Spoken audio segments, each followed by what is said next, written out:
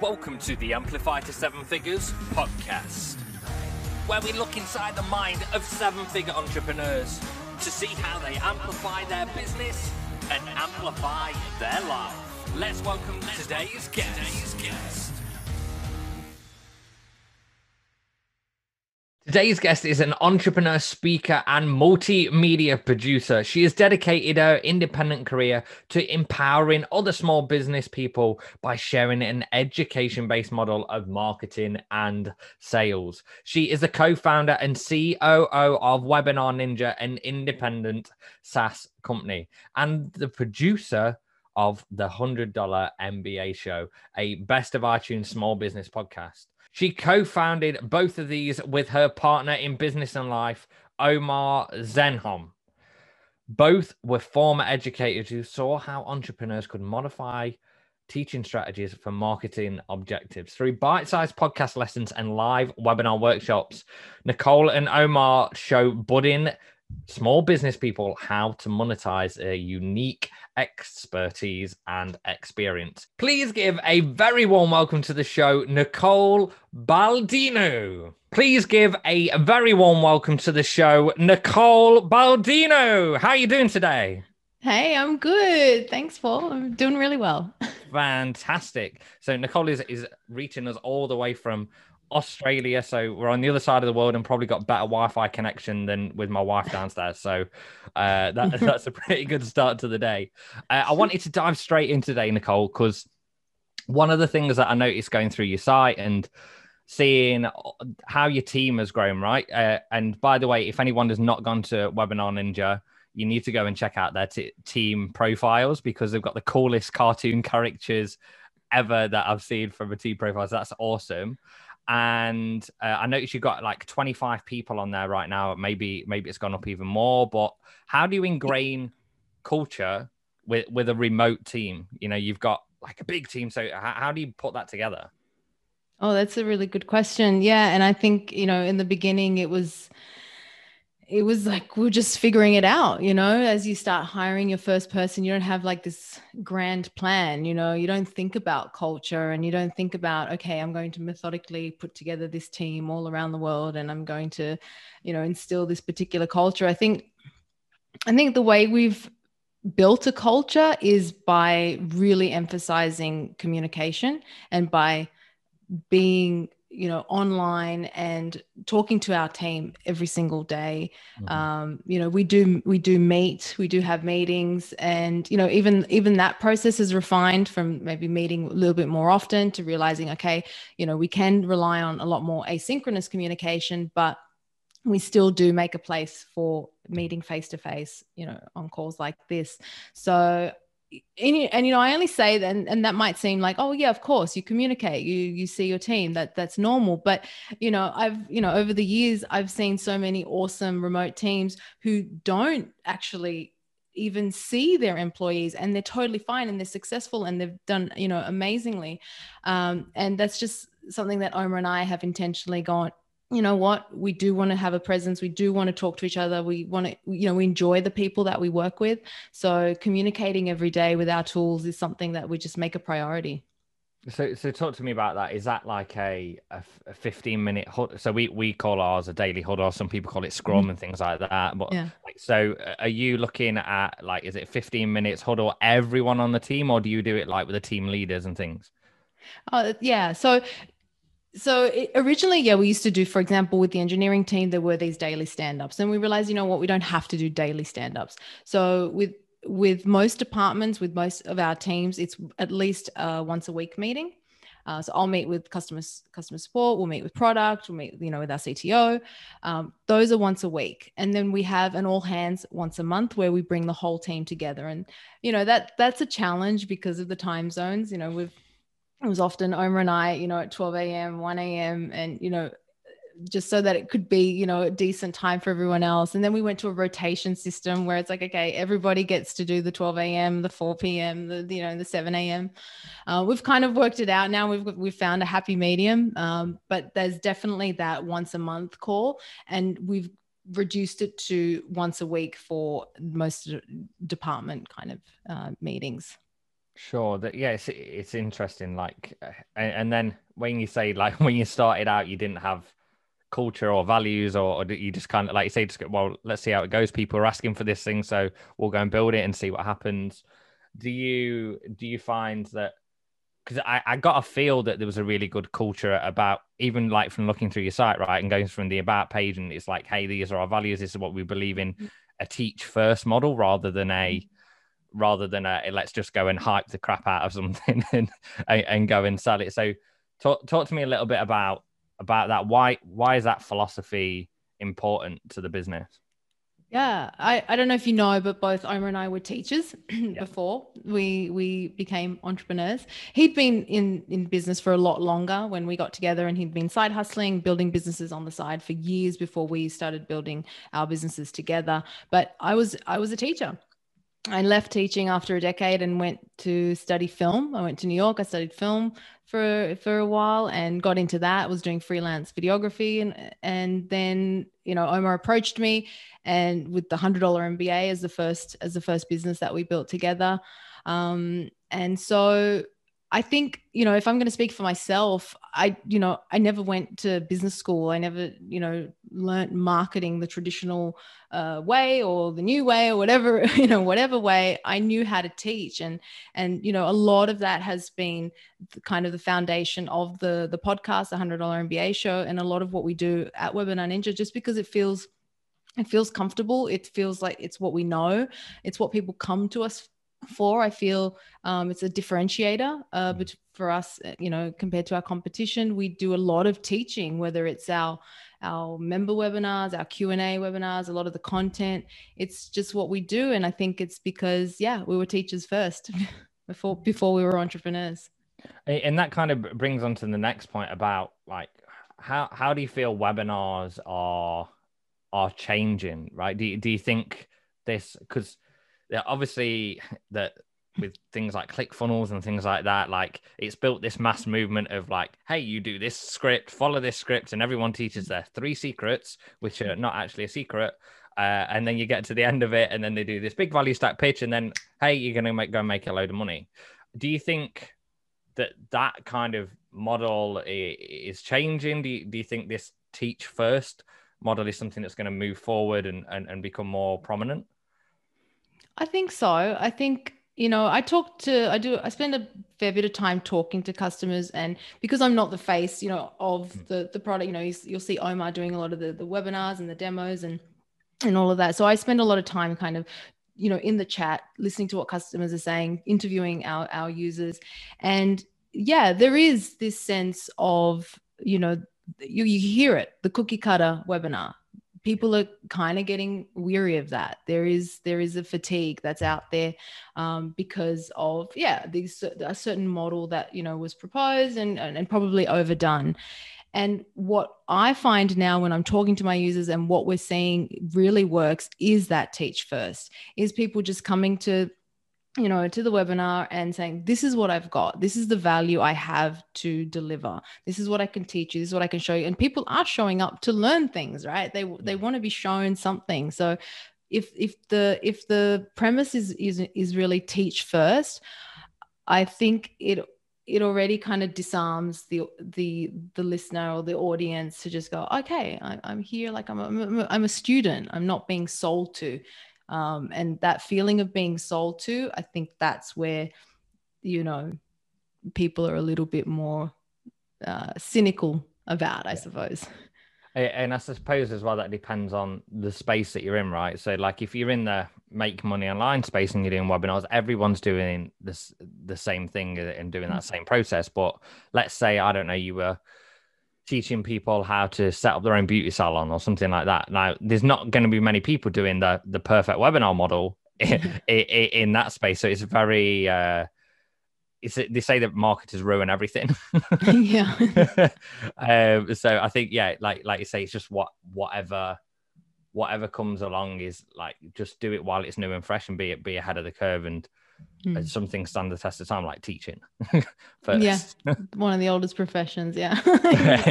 Exactly. So a lot of people spend a ton of time investing in building something, and then they go and launch it, and then it doesn't work. So how do you actually validate that a business idea is going to work out? In our case, we pre-sold when we had the idea for Webinar Ninja. It was Omar's kind of brainchild. He was running webinars for the $100 MBA, and so when we started realizing that people were interested in the setup that he had for the $100 MBA for his webinars, and they said, "Oh, can we buy this?" It was then that we had the idea, oh, okay, so people are interested in this solution. Let's put some mock-ups together and let's see if there's any interest. So this was back in 2013, 2014 that he did this. So that pre-selling was the first way that we did it. There was nothing ready. So it was just, if you're interested in this, this is what will be built in a few months' time. This is how much it costs now. And this may cost more later. But, and we have those founding members still to this day. And from there, it's, the user feedback, just see how they're using it. You're really intimate with those first users. We were doing all the support queries. It wasn't like we had support agents back then. So we're really hearing all the pain points, the frustrations, the things they like, the things they don't like, and so you're just constantly iterating. And then back then it's a little bit rogue and a bit rough, and right now I've actually just done a whole batch of user interviews. I've kind of dug a little bit more into how to do those properly and how to conduct proper user research and what to do with the interviews once you have them. But I feel that it's just really, you can just you have to do a very, very MVP version, so that you don't waste any money, precious money, and then you just iterate from there. And if you were to do that again now, let's say you were going to do another SaaS company, would you still potentially go, hey, we're going to handle all the customer support to start off with, just to see where all those pain points are? Or would you immediately go, right, we're going to put in a customer service team, but create some kind of way of getting that feedback back to us? That's a good question. I probably would have less time now than I probably did back then, but I'm just really passionate about the customer side. I really do enjoy, and I do get a kick out of, going into our support and reading what people are saying. Like it's not like I don't have anything else to do, but I just feel like it's so important. So right now, I probably would not do it just on my own, but I would be very, very close to whoever the first, say, we'd probably transition someone on our team to, hey, okay, this is, something that we're working on. You take the support, train them up, and just be very close to that person until, they're ramped up. But yeah, definitely those early days where you're hearing the feedback, you're hearing that early feedback, it's super valuable. Yeah. And that's really important for our listeners as well, to just know, like, your customers build your products for you if you listen to them, rather than just going, well, I'm going to do this anyway. And then, why is it not selling? It's like, because no one wants it. So that's really important to know. And another thing, so I run businesses with my spouse, right? So, and one of the businesses we ran together as essentially partners was something that I nearly went bankrupt doing. Right, so it wasn't the best experience, and that way put a lot of strain on the relationship. However, you and Omar, Omar seems like a pretty cool, laid back kind of guy anyway. But what's it like working and building a business with your spouse? I feel like we're really lucky. I'm not going to say that it's every day it's like sunshine and rainbows, and the stress and the strain is there because it's a business. But I do feel really lucky that we've made it work. I think, we kind of came together a little bit later in life, and, we were colleagues before. So we had we started working together pretty early on. And I think that kind of built the foundation, and yes, we wear different hats, and I've even, worn different hats and evolved kind of in these years as an entrepreneur. So, understanding his working style and him understanding my working style, that, you get to know each other obviously better over the years, and how to work together better. But I don't know. I feel really lucky that we can do this together. So, there are days and luckily we can balance each other out. Like if I'm having a bad day and he's all right. And so he can go, "No, it's okay." And he'll lift me up and vice versa. It's rare that we'll both be like having, a stressful day, but, I don't know. I feel super grateful. And so I guess I enjoy it. And you I don't know if mentioned that really helps, because I don't think there's one. Every time, I get this question, it's always like, I don't know if there's one way. It's like there's this formula, like, oh, we shared an office for 8 years, right. and recently we moved, and now we're in separate offices, and nothing's different. Yeah. So if that kind of explains it, like it's just, yeah, we just make it work. We actually used to use something. We came up with a phrase called wet socks. So basically, because you find it hard to separate between the relationship part and then the business part. So sometimes, and I probably wasn't the best leader that I was that I'm becoming now. But back then it would be like, if you said wet socks, it meant you'd really annoy the other person, because wet socks. If you put wet socks on, they're really uncomfortable. So it's like you just say wet socks and go, "Sorry, what did I do?" So you didn't have that awkward conversation of like, "Oh, you really annoy me. What do you mean I've not annoyed you?" So we found that as a great diffuser. But I wanted to dive in a little bit more to, you said you evolved into the role that you've become and where you are now. Now, a lot of the time, obviously, if your partners and you're like, we're going into business, you can't do the same role. So Omar being a CEO, you being a COO. Was that a natural fit? Or is that something that you kind of like, okay, well, someone's going to fill this role, whether that be the CEO or the COO? I think, Omar had a lot more experience in business, when I started, when I joined him, and I was, I'd been doing my freelancing. So I think it was natural that I learned a lot in the early days, from him and just observing and learning, and as we built our business. I think you just picked up, at the beginning I was doing whatever, I had to do. So, early days of the podcast, it was just the two of us. So I taught myself how to edit audio. And so I was editing audio until we got our podcast editor, Carl. So I think I would just do things that either in the beginning, what I liked, like, so I had the film school skill set. So I did the videos, but he was on camera because he had the content. So we kind of did things that were like, okay, this is what I know how to do.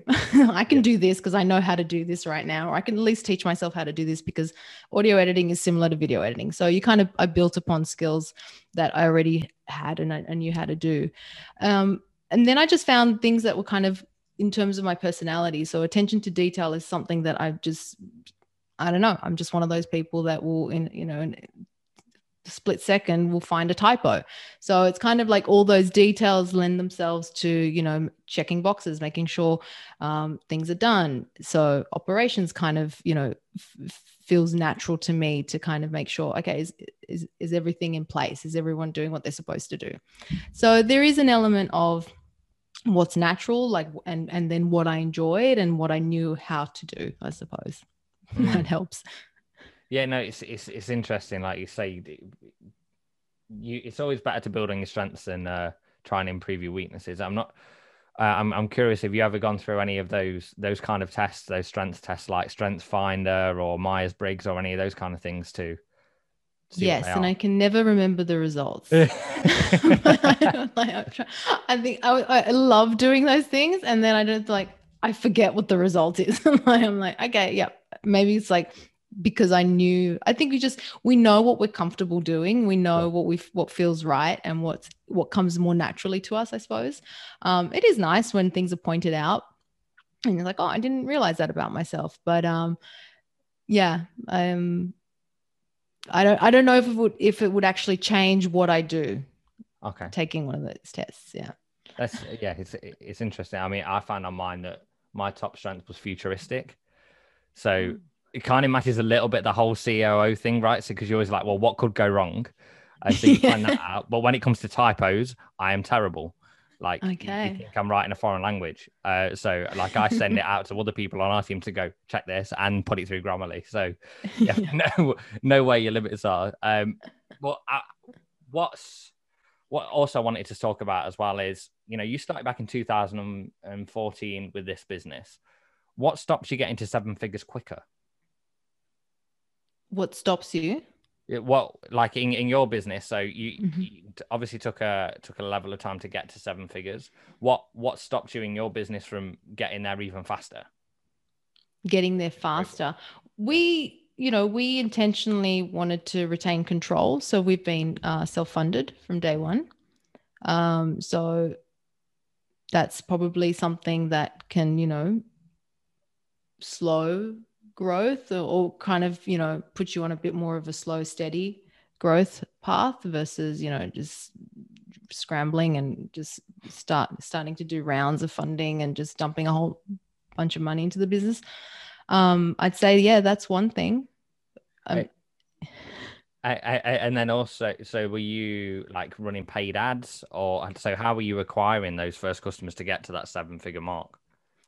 So yeah, I suppose I almost started running ads pretty early on, but it was more of a content game and a lot from the show as well, the podcast, the $100 MBA show. So just telling, a lot of people would naturally find out about Webinar Ninja through the show, not because he's plugging it and he's advertising it necessarily, but because he's sharing stories about us building Webinar Ninja and imparting those kind of lessons.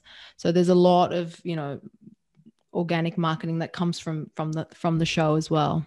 Yeah, and that makes a lot of sense. And sometimes people don't see the hidden benefits of having a podcast.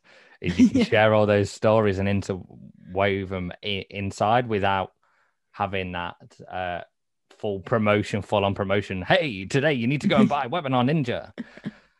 That makes a lot of sense. So one question we ask everyone on the show, Nicole, is what do you want to be remembered for when you die? Oh, good question. This is a big question. I know that people write letters to themselves, right? To their older self. That's one of the activities. I haven't done that yet, but I've always wanted to do that activity. I think I would just want to be remembered being someone who, it just sounds so cliche to be that person who's helped other people, but I enjoy listening to people. I enjoy building a business because I really do feel that's just one way that we are able to help. And it sounds a little bit, the fact that you can employ a team, the fact that you can provide for a job and a salary to a team member is a way of helping. And I feel like I would never have had that opportunity had I not left teaching and built this business with Omar and grown our team and and continue to grow the team, to continue to bring on new people and provide them a great opportunity, a great place to work. I think through our products, I feel we're naturally gravitating to being a source of helping people, whether it's giving them advice to go off on their own and to build something for themselves, or to give them a tool to continuously generate revenue and make a living. So yeah, I guess it sounds cheesy in a way. I don't think it is cheesy. Like everyone's got these different legacies, and we have a lot of different answers to this question. Some people are just like, I want to affect millions of people. Some people are like, as long as my family's happy, I'm happy. It's interesting that you focused around the team, and something that I've noticed as well, and I think you don't notice this until you start hiring a team, is how much responsibility you feel. They feel like your kids almost. It's just kind of like, I just want to make sure they're looked after at all times. So true. And we never use the word like a family business, because I know that can kind of have this connotation of like, oh, you'll do anything for your family, so you expect your employees and your teammates to do the same thing. And it's not that. We don't expect them, because I respect that they have lives, that they have boundaries, and everyone has limits, and they should, they have to have a life. But I do care about them, like genuinely care about them. So yeah, I guess. You realize sometimes as well that the people that they spend more time with you than anyone else. Like our head of tech, he says, I see you more than anyone else in the world, because his family live like 15 hours away. So you don't realize what impact.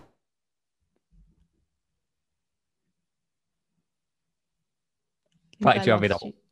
Oh, sorry. Oh, you're back. Let's the impact. Yeah, sorry. It's okay. So yeah, having someone who we work with that his family lives 15 hours away, you know, that I'm the person that he sees more than anyone else in the world, and that's like hits you with a heavy heart to know how much impact you have in someone's life. So I think your why and your what you want to be remembered for is super, super powerful and shouldn't be underestimated at all. Yeah, cool. Thanks. So before we go today as well, Nicole, what is one quick win that people can use to amplify their business?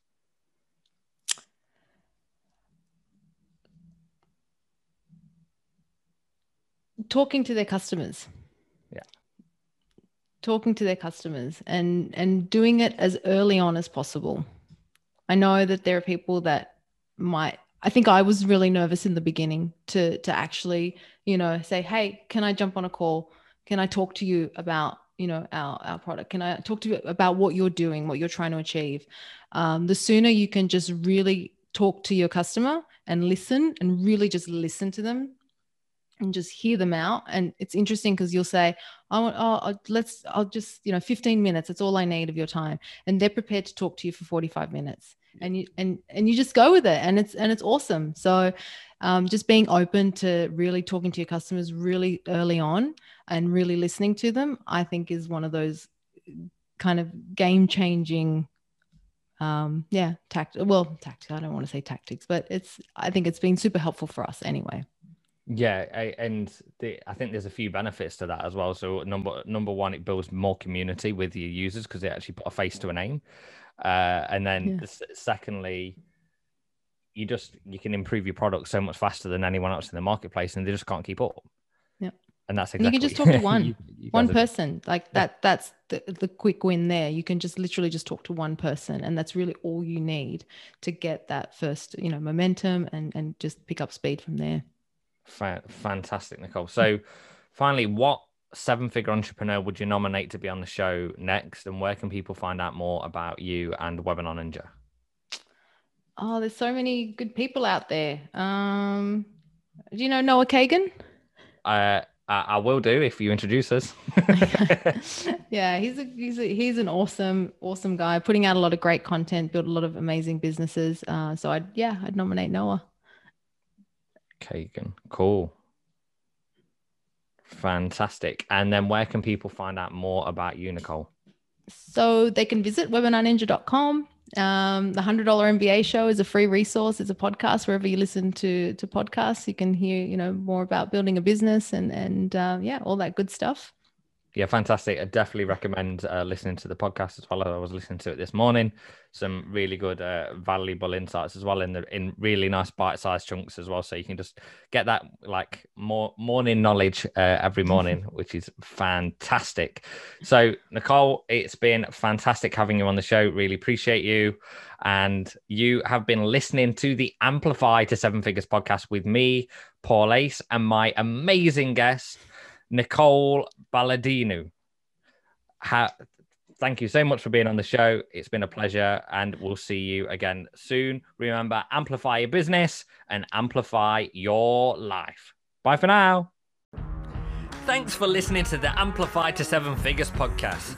To access the show notes, episodes, and this month's giveaway, head over to www.amplifyto7figures.com. Remember, amplify your business, amplify your life.